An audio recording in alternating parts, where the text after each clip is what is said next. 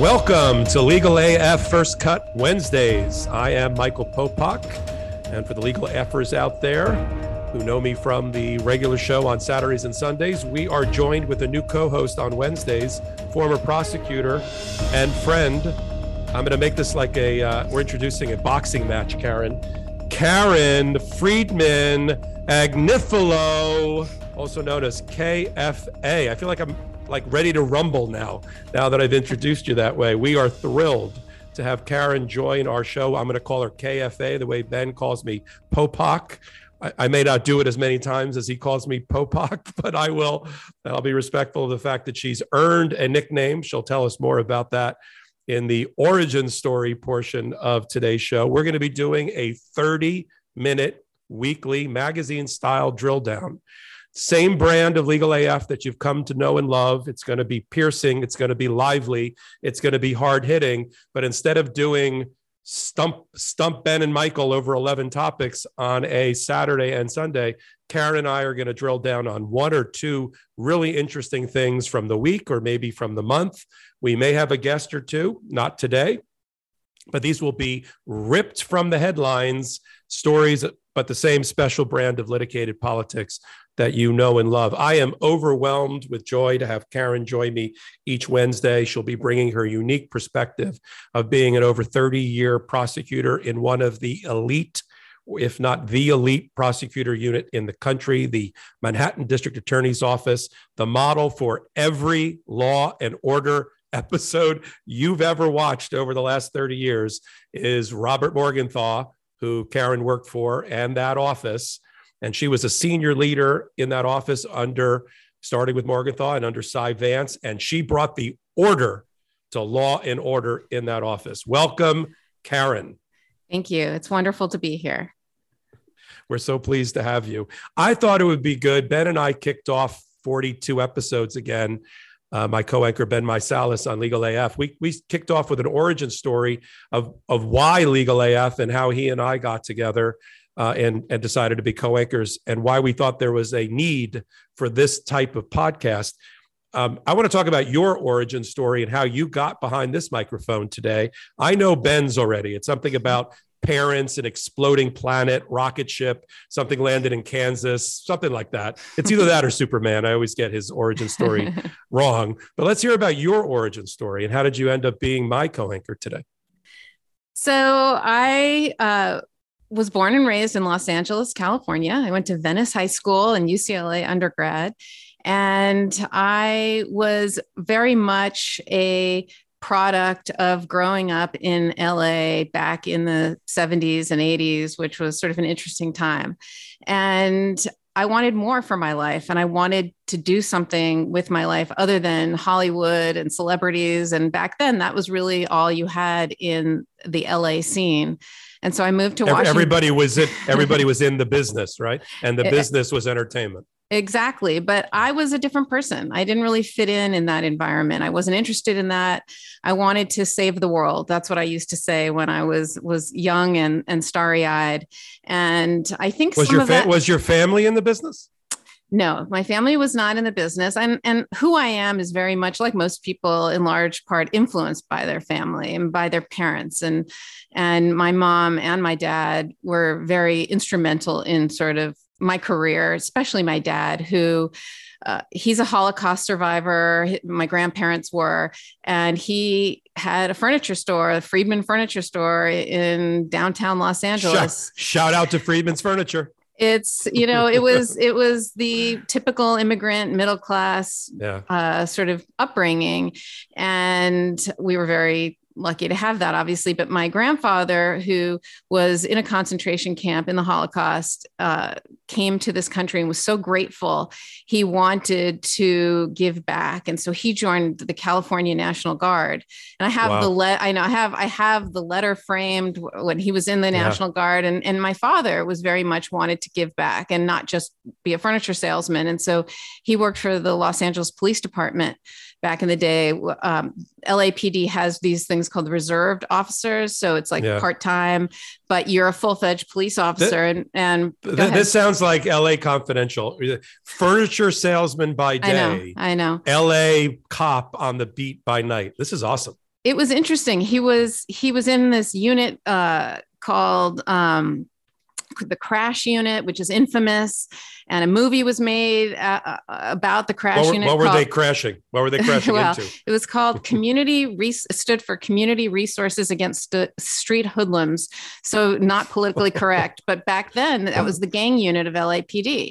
And they made Sean Penn made a movie about it called Colors. It was anyway. So that was a big part of what I thought was important. And again, growing up in LA back then, crime was very high. There's a lot of gangs and a lot of shootings. And I wanted to go out and I really wanted to be a part of the solution and be a crime fighter. And my dad said, not as a police officer. He felt so strongly about it. He also saw some things that were very upsetting to him. And he saw some things on the force and saw police officers do things that weren't in line with his values. And so did you think about at one point? I did. Either that side of law enforcement? I did. I absolutely did. And I sometimes still think about how great it could have been, but I didn't. And I moved to Washington. I moved to Washington instead, Washington, D.C., because that's where, if you want to save the world and you like politics, that's where one goes. Oh, yeah. And so I went to law school in Washington. I loved it. And I never went back west. And I always say I became an accidental prosecutor because while I was in law school, while many people were working at fancy law firms, I was working at the District of Columbia prison system, the Lorton Correctional Facility, where I wanted to help prisoners and I wanted to help people. I felt like you have people 24/7 and hopefully we can help them so that when they come out, there is something that they can do to become a productive member of society. Well, and that's what I wanted to do. That's going to be a very good segue in a couple of minutes when we get into the actual segment that we're going to discuss on this first kickoff podcast for Legal AF Wednesdays, which is going to be progressive criminal justice reform and campaigns to put a certain type of prosecutor in their chairs. And we're going to talk about that next. I am intrigued. I could go all day on your origin story because even though you and I know each other and have worked together, some of this is new to me and I like it. And it actually matches, as people know, my own. We all have unique origin stories, but, my grandparents came over. They avoided the Holocaust because my great-grandfather came here earlier and got his family out of Europe. But my great-grandfather and my grandfather were seltzer men. They were beer runners during the Prohibition. Boardwalk Empire looked a lot like stories my grandfather had told me growing up. So I really wasn't interested in law enforcement the way you were. But you and I kind of parallel. We didn't realize that we orbited each other. We're sort of the same vintage, came out of law school around the same time. I did go to one of those fancy law firms to get started, but I thought about going to the U.S. Attorney's Office for the Southern District and to be a prosecutor. It was foreclosed to people like you and I. There was a hiring freeze in the early 90s and you couldn't get in, but you went, I'm not even going to say to the next best thing. For me, and I'll tell you why I feel that way, you went to the best thing. You went to work for Robert Morgenthau in the Manhattan DA's office and were there for an extraordinary long time. Tell our viewers and listeners about that. So when I interviewed for the Manhattan DA's office, I'd never been to New York. I thought all prosecutors were fascists and I had no interest in being a prosecutor. It was by accident that I got the job. And I interviewed because there was an interview spot and I was honest and I told them my opinions about prisons and prisoners and reform and progressive prosecution. And they somehow hired me anyway. And I found that to be telling because that says a lot about what the Manhattan DA's office is about. And I couldn't have been more wrong about what prosecutors were. And I thought, did you interview with Morgenthau? I did. Wow. And I did interview with him and he offered me the job. And when I started working there, I thought, okay, this will be fun. I'll go live in New York for a few years. I'll work there for a few years, and that's it. And of course, 3 decades later, I ended up leaving about 6 or 7 months ago.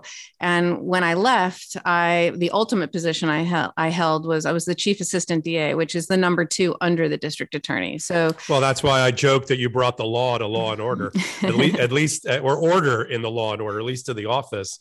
And yeah, when I heard you came out and that one of my colleagues had hired you for his firm, I was like, wow, what a great pickup. You don't pick up KFAs every day. They're not making any more KFAs. I can only think of 2 of them, and I happen to be friends with both of them.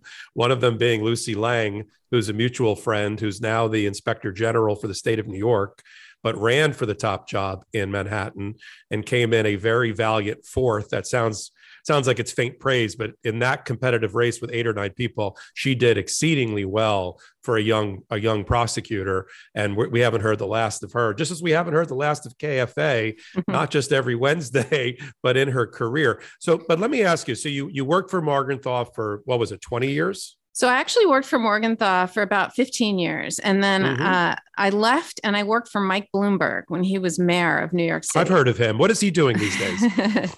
He's being the awesome Mike Bloomberg that he is, actually. Yeah. And what you do for Mayor Bloomberg? So true to who I was when I started at the DA's office, I really wanted to do policy. I wanted to, again, save the world, as I used to say. I wanted to help people. And I saw a lot of systemic problems in the criminal justice system as a prosecutor. And I thought, I want to go work for the mayor and work on criminal justice policy. So I worked on criminal justice policy for the mayor. And I think that's where I learned a tremendous amount about how to work on issues at a very high level. He was an extraordinary mayor, and he hired extraordinary people to work for him. And it was an incredible professional experience for me to work there. And then Cy Vance was elected, and he started in January of 2010. And I didn't know Cy Vance, and I thought I was gone. I thought, I'm done with being a prosecutor.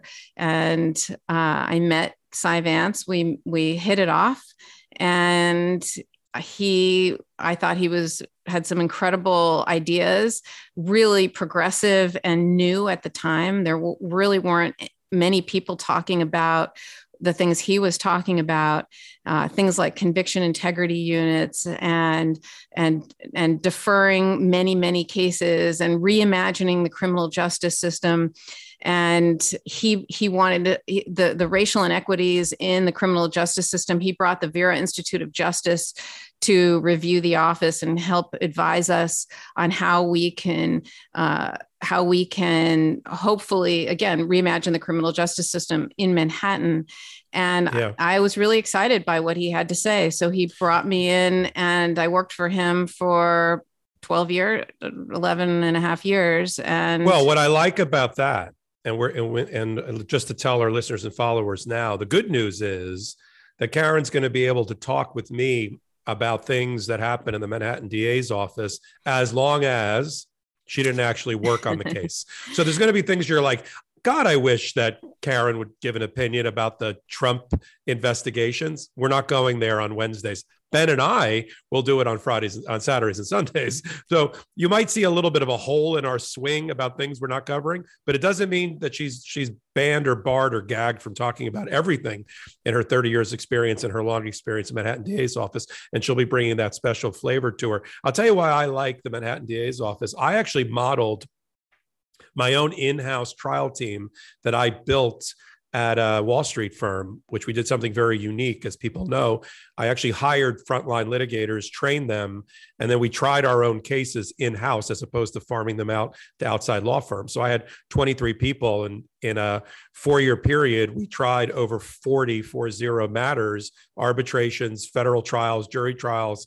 You know, where it was a jury trial, I was usually the jury person. But when I was selecting people, without knowing that one day I would meet you, I actually said to them, I want this office modeled after not the U.S. Attorney's Office. I want it modeled after Morgenthal's Manhattan DA's office, because he recruited the elite, the creme de la creme, and he trained them that way. And some of the finest litigators and litigators after they were prosecutors came out of his office. I would actually say that in the recruiting pitch. And if their eyes lit up and they got excited, I was like, okay, you're hired. And if they were like, I don't really understand, I don't know what you're talking about, then that person wasn't for me. So it must have been really heady stuff to be working with the echelon of prosecutors that you were surrounded by and that you contributed to. It was incredible. It was obviously an incredible experience, and the people who work there are truly the best lawyers I've ever experienced, and they are just smart, thoughtful, caring people who really, really care about doing the right thing, and that's who they are, not just what they do. Yeah. That being said, just so finishing sort of how I ended up where I am now. I knew before a lot of other people knew that Cy Vance was retiring and not running. And as is common practice, and I think every elected person does when they come in, they want their own people. So I knew I was going to be out of a job one way or another. And I thought long and hard about whether I would run for a district attorney. And part of me wanted to, because obviously I love the office. I love the people there, and the opportunity to do great work and continue to make the changes that Cy Vance was making. Was something that I really wanted to do, just like Lucy Lang, who you mentioned, who I worked with there. It was something to think about and consider. And when Alvin Bragg tossed his hat in the ring, I looked at him and I looked at sort of what he stood for and what he said. And I thought to myself, what would I say? Because, you do these debates, and what would I say if someone asked me what I thought of him and whether I would be better than him as district attorney? And at the end of the day, although I think I would have been an excellent DA, I felt that, and I feel that the time now is to have a person of color with the life experiences of a person of color like Alvin. And of course, he also has an incredible credentials, state and federal prosecutor. He has everything. Yeah. He has all the qualifications. He has, he's the real deal. But on top of that, what he has is what I don't have. And it's time for that. This is the time for that. And I'm always struck by the image of when President Trump was making abortion laws, and it was a table full of white men making sort of policy and laws around abortion. And I thought, mansplaining abortion as only they can from personal experience. And obviously that's an obvious example of sort of what I'm about to say. When you look at when you look at state court criminal justice, and you look at who's arrested, and you go down to arraignments, you can go to arraignments anytime, day or night. And this is back when I started in the 90s and true today. So for 30 years, it's people of color. I've found myself recognizing names that were coming through the system where we have now prosecuted a grandfather, a father, and a child in the same family. Clearly, what we're doing, and old school criminal justice, as well-meaning as we were and are, isn't it's time for change. It's not that it doesn't work. It's time for a change. And it was time for a change, someone like Alvin. And so to me, in the same way that a whole table full of white men shouldn't be, making abortion policy without that voice, it's time for a person of color. And it was Alvin's time. You know what I just learned about you that I'm sure I knew, but I want our listeners and followers to know. You are too honest for politics, and you're too authentic for politics, because other people in your same position did not reach the same calculus as you did. And there's other voices that need to be represented. So now I want to transition. This is a perfect segue, KFA. You probably didn't realize it when you were doing it, into what we're going to drill down on today, which is criminal justice reform and where Democrats like George Soros and huge fundraisers have been putting their money to try to reform criminal justice by getting like-minded prosecutors elected, because prosecutors are by and large elected, getting them elected around the country and reforming criminal justice from the inside. And I want to give a statistic that people have known, a Popakian statistic, to launch our discussion. And I'm sure you'll agree with every part of this from your own experience. 95% of prosecutors around the country are white. 75% are men. So the vast majority of you are unusual. The vast majority of prosecutors are white men. And what is missing is people of color and people of different gender and sexual orientation. And that's missing. So whereas the Republicans, just to get a little political, a little policy, have focused an inordinate amount of their attention on the BS of critical race theory to try to grab school board elections. And they're trying to run and grab state houses to change voting laws, which we call voter suppression laws, and gerrymandering in order to cut out people of color from elected office. The Democrats, led by the George Soroses of the world, have been going into the underbelly of the criminal justice system to try to get like-minded prosecutors and progressive prosecutors elected. So he's put upwards of $3 million, not just him alone, but George Soros alone has put $3 million into individual races around the country, which is a shitload of money in a prosecutor race. You know, it's a lot for Manhattan. It's a ton of money for places like in Alabama and Texas and Georgia. So it can really swing the race. And he does it through a safety and justice pack of his. He names everything safety and justice. But I want to talk about what is the criminal justice system that needs to be reformed? Why does it need to be reformed? And will electing these kind of prosecutors, including Alvin Bragg, and before we end today, we're going to talk about his now controversial first day memo, literally a memo that he wrote to try to reorientate the policy of the office. Let's talk about what are we trying to do with progressive reform? I think there's a lot of things. I think, first of all, in the 70s, when the big reform was for the people who are mentally ill were institutionalized. It was to deinstitutionalize people, which was a smart thing to do, but everyone was hoping that there'd be a social safety net to catch them. And unfortunately, the social safety net has been the criminal justice system. And whether you're somebody who's a substance abuser or somebody with a behavioral health issue or a mental health issue, whatever it is, the de facto default response is someone's in crisis, and you call 911 and you end up in the criminal justice system.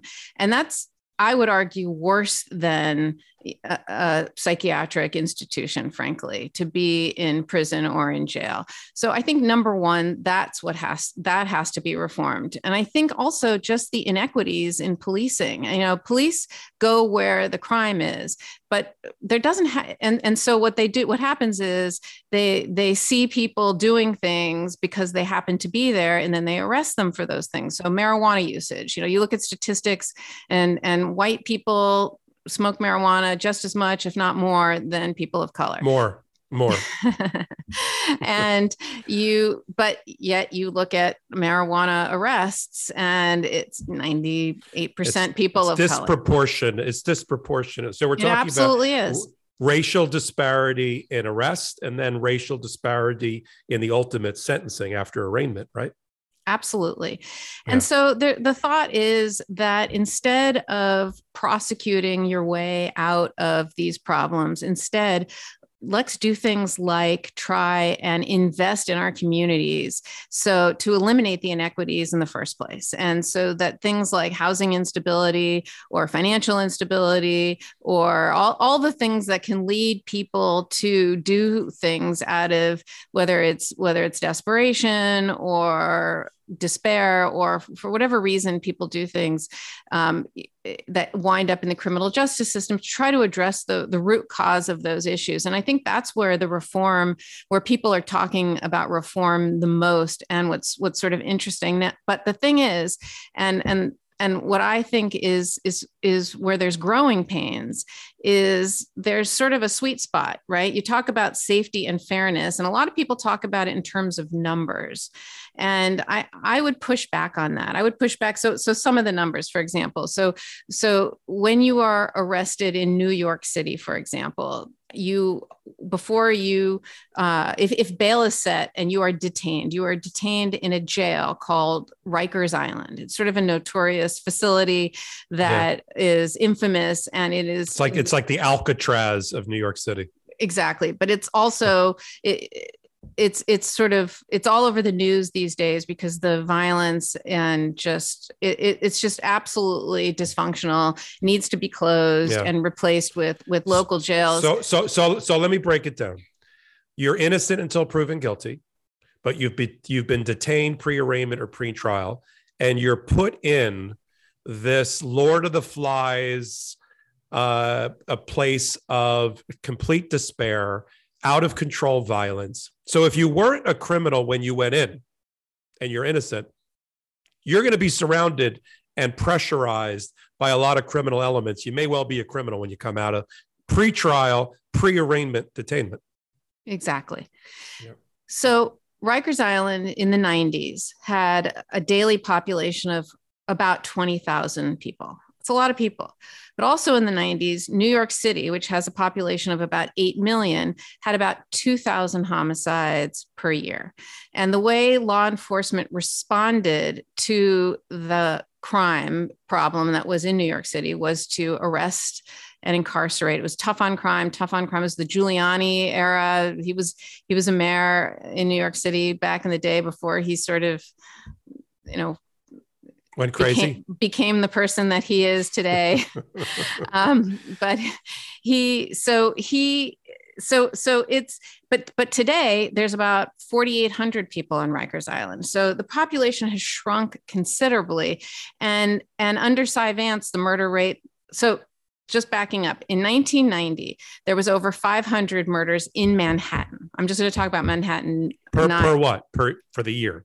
For the year. Yes. Sorry. For the year. And now what's the number? So now the numbers this year, well, last year we ended a little higher. We were about 70 or 80, but 3 years ago we were at 43. I mean, we got down low. So stop right there. Everybody says New York and COVID New York, post-COVID New York is a super dangerous place. And look, I'm not minimizing it. We had a terrible tragedy 3 days ago, which I've tweeted about, with a female executive at a accounting firm who was pushed to her death at 9 o'clock in the morning in Times Square with police presence by a homeless man, obviously mentally unstable and deranged. Literally, he picked her out of a crowd, pushed her into an oncoming train, and she died. Michelle Ho.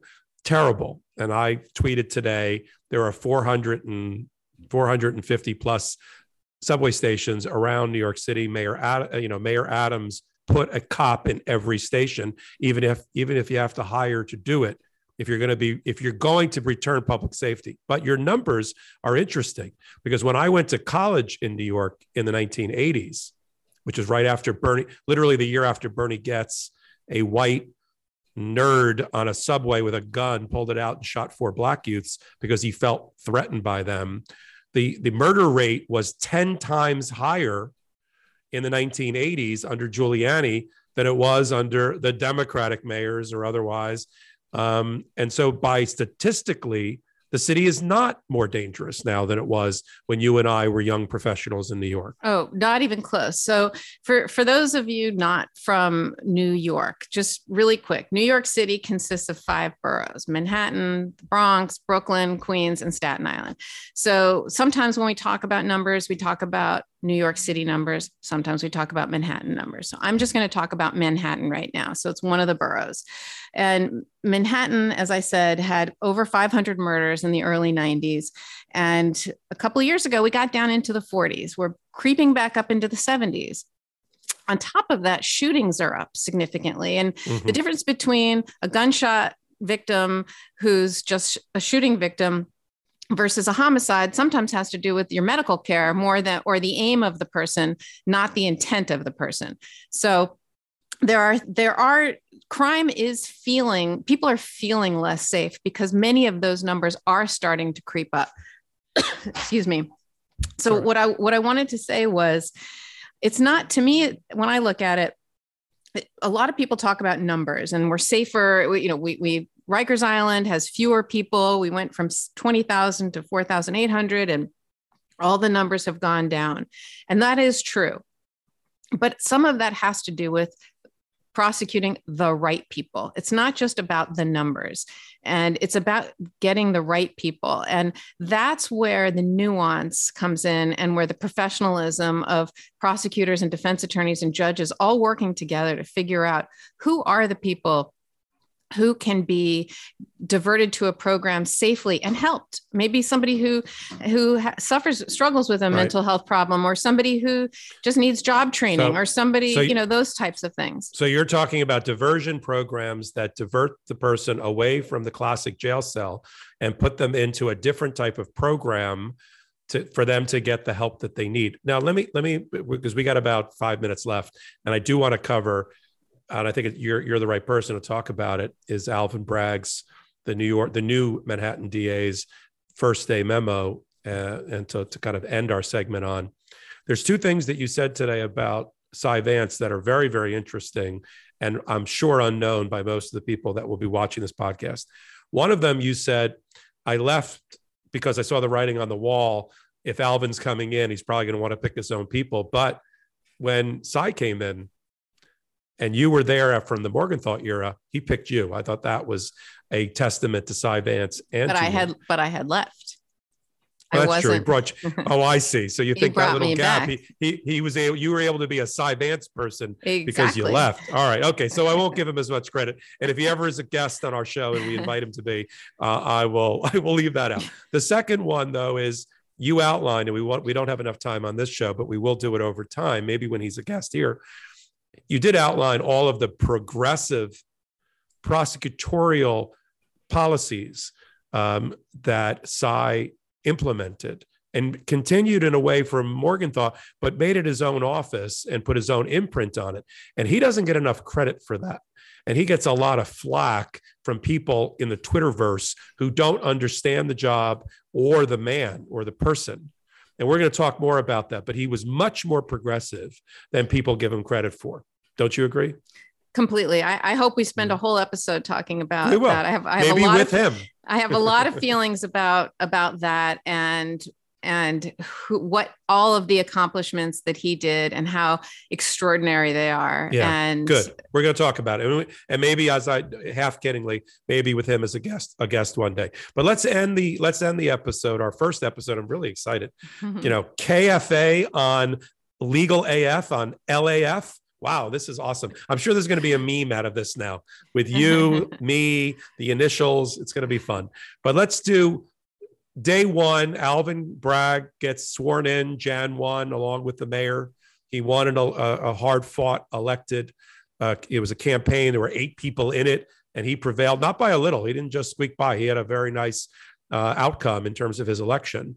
And then he decides he wants to put his imprint on the position. He spent a lifetime preparing to be the Manhattan DA. He got the job of his dreams. So he puts out a memo that's going to set the course for the office. How did that go? And what was the memo, and how did that go? Okay, so the memo, I have it right here. It's 10 pages. It's dated January 3rd, 2022. And by the way, shouldn't have been a surprise to anyone because he talked about the day one memo during his campaign. So, but he put this memo out. It's 10 pages long, and it starts with a letter to all staff, kind of describing his philosophy and then linking to various studies that back up his philosophy. Things like we should invest more in alternatives to incarceration. We should reduce pretrial incarceration and focus on keep holding people accountable, not the length of the sentence, things like that. And so that was sort of setting forth his philosophy. And just KFA, will you do everybody a favor when we're done? Will you post this and pin this to a tweet of yours so people can go find it? Absolutely. I'm happy to Okay. do that. Mhm. And he talked about things like also actively supporting those who are reentering. And all of the things he wanted to do were to make us safer and free up prosecutorial resources on those who are going to focus on violent crime.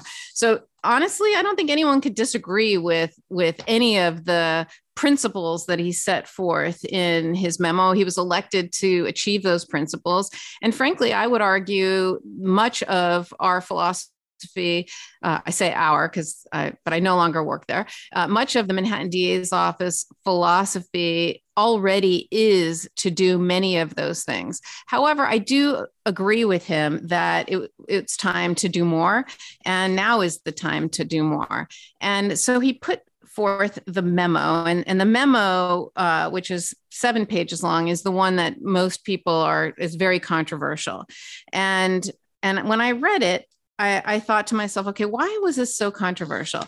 And I think it's because when you're doing change, when you're trying to make change, even if he's doing the right thing, and I know this because we did it with Cy Vance. I know this from experience. There's 2 ways you can make change in an office like the Manhattan DA's office that has a storied history and a storied reputation and excellent, extraordinary career prosecutors who have devoted their lives to doing this and who are at the top of their field, right? How are you going to change things? You can do it one of 2 ways. You can do it by fiat and say, this is how we're going to do it. Or My way or the highway? Yes. Or you can do it by trying to win over the hearts and minds of the people there. And if I had one criticism for myself under Cy Vance, was that I wanted to rule. I wanted to win over the hearts and minds. I didn't want to rule by fiat. And the reason I would criticize myself for that is because we didn't get done as much as I would have liked to have gotten done. I think sometimes you have to be a little more my way or the highway. That being said, I would argue that DA Bragg perhaps could have spent a little more time, not just winning over the hearts and minds internally in the office, but also externally. He's getting a lot of pushback externally from the community and from the people in New York who feel that he's going to make them less safe. And the mayor of New York who and the police, the mayor, the police commissioner, a 20-year captain in the police force who campaigned on law and order and on returning public safety to a city that perceptually looked like it was run amok, especially after the riots that happened as a tangent of the BLM. It wasn't the BLM protesters. It was rioters and looters who got inside the protest in order to go rob Gucci's and used it as a cover improperly. But the new mayor is a person. The new mayor is a person of color. The police commissioner is a person of color. It's just very interesting. And he really should have taken the time, I think, to get buy-in from people. And that takes time. And that was a frustration under Vance. So sometimes we would want to do things, but you have to take the time to do that. That process is important. So in your view, it didn't have to be the first day memo. It could have been the first month memo. And that would have given him more time to go meet with Mayor Adams, to meet with the new police commissioner, to kind of float this trial balloon out. It doesn't mean he wasn't going to stand by his convictions, but it means he would have gotten more support. So now meet with the prosecutors inside the office who would have told them, and who would have, because there are a few things in the memo. Much of the memo, it's a little sloppy. I'll give you 2 things I'll tell you 2 things I found sloppy as a civilian in reading it, because I read it the first day memo, I read the next day. And there were 2 things I took away from it. And I'm a lawyer and I do this for a living. One was he's rarely going to prosecute resisting arrest. Now, if you really read deeper, it's not exactly that, but that's what it looks like. So that looked like a license to the street that, don't worry, you can resist arrest, and which puts cops in jeopardy. That's a problem. And the second was how few crimes he really was going to end up prosecuting. Now, maybe that's because he was going to be diverting more in the diversion programs, but it looked like a license to lawlessness, which is exactly the wrong message. For progressives who are trying to reform criminal justice, you don't want to say to people, hey, you're going to be less safe with this social experiment. You want to say you're going to be more safe and for a longer institutional period of time but we're not going to do the stop and frisk. We're not going to do all the things that like Giuliani did. We're not going to care as much about broken windows and graffiti on subways, but we have a plan and we have a program. And at the end of it, you will be safer. Where was that messaging? Well, so the problem is what was lost is so much of what is in this memo is already being done. We're not going to prosecute marijuana. We're not going to prosecute theft of services. Guess what? Cy Vance did that already. So there, much of what's in here didn't need to come back at him as a backlash. So, and that's what's frustrating for me is it feels like an unforced error. There are a couple things in here though, that I frankly think are troublesome and that I think he's walking back, like gunpoint robbery, that you're going to charge that as petty larceny. Petty larceny is the same thing as literally stealing a pack of gum from the store. And so just for our legal AFers out there, you have the difference between grand larceny, which is at a certain level of value or crime, and then petite larceny, which is what KFA is talking about now, which is at a lower level. But you could do you call it petite larceny with a gun. And that sounds like that person should be taken away in handcuffs. That's a gunpoint robbery. Right. That's a robbery in the first degree. That's a B violent felony, which is almost, it's a violent felony is murders and B violence are things like gunpoint robberies. It's a serious crime. And he's already walking that back. He didn't mean that. But the way that it was written is it makes people think, are you kidding me? And so there are things in there. I think the sentiment in there is mostly good. But there are certain things in there that I think could have been, I think he needs to be given a chance. And I think people need to support him. And I think he's going to do great things. Well, that was the topic of the Midas Touch Brothers podcast this last couple of episodes, which is progressive Democrats do a lousy job of communicating how well they're doing. And a lot of, as you say, unforced errors and backbiting and cannibalizing among Democrats when things and hand-wringing, which the Republicans don't have. Maybe it has to do with moral conscience. I don't know. The Republicans circle the wagons when one of them is in trouble. The Democrats, you're making my point. Yeah, the Democrats, we eat our young. We eat our. That's good. That'll be our new slogan. Legal AF Wednesdays. We don't eat our young. Am I allowed to say things like that? But that's really how I see it. You just did. But you have to make me a promise and make a promise to our Legal AF audience, which is that you're going to continue to bring this perspective and this kind of inside baseball detail about your former life as a prosecutor to things that we cover on this Wednesday. Will you do that for us? Absolutely. All right. So unfortunately we have to end it. I made a promise to the audience and to Ben and to the brothers that we would try to keep this in nice bites. You and I talked about the perfect length of a podcast of this type is about 30 minutes. So you can get it into a commute, you can get it into a workout, you can get it in when you got to walk away from your family, and we're going to do just that. So if it's Wednesdays, it is Legal AF First Cut Wednesdays. If it is Friday, Saturday, Sunday, or the rest, it's Legal AF with Michael Popok and Ben Meiselas. And of course, we're produced by the Midas Touch Network.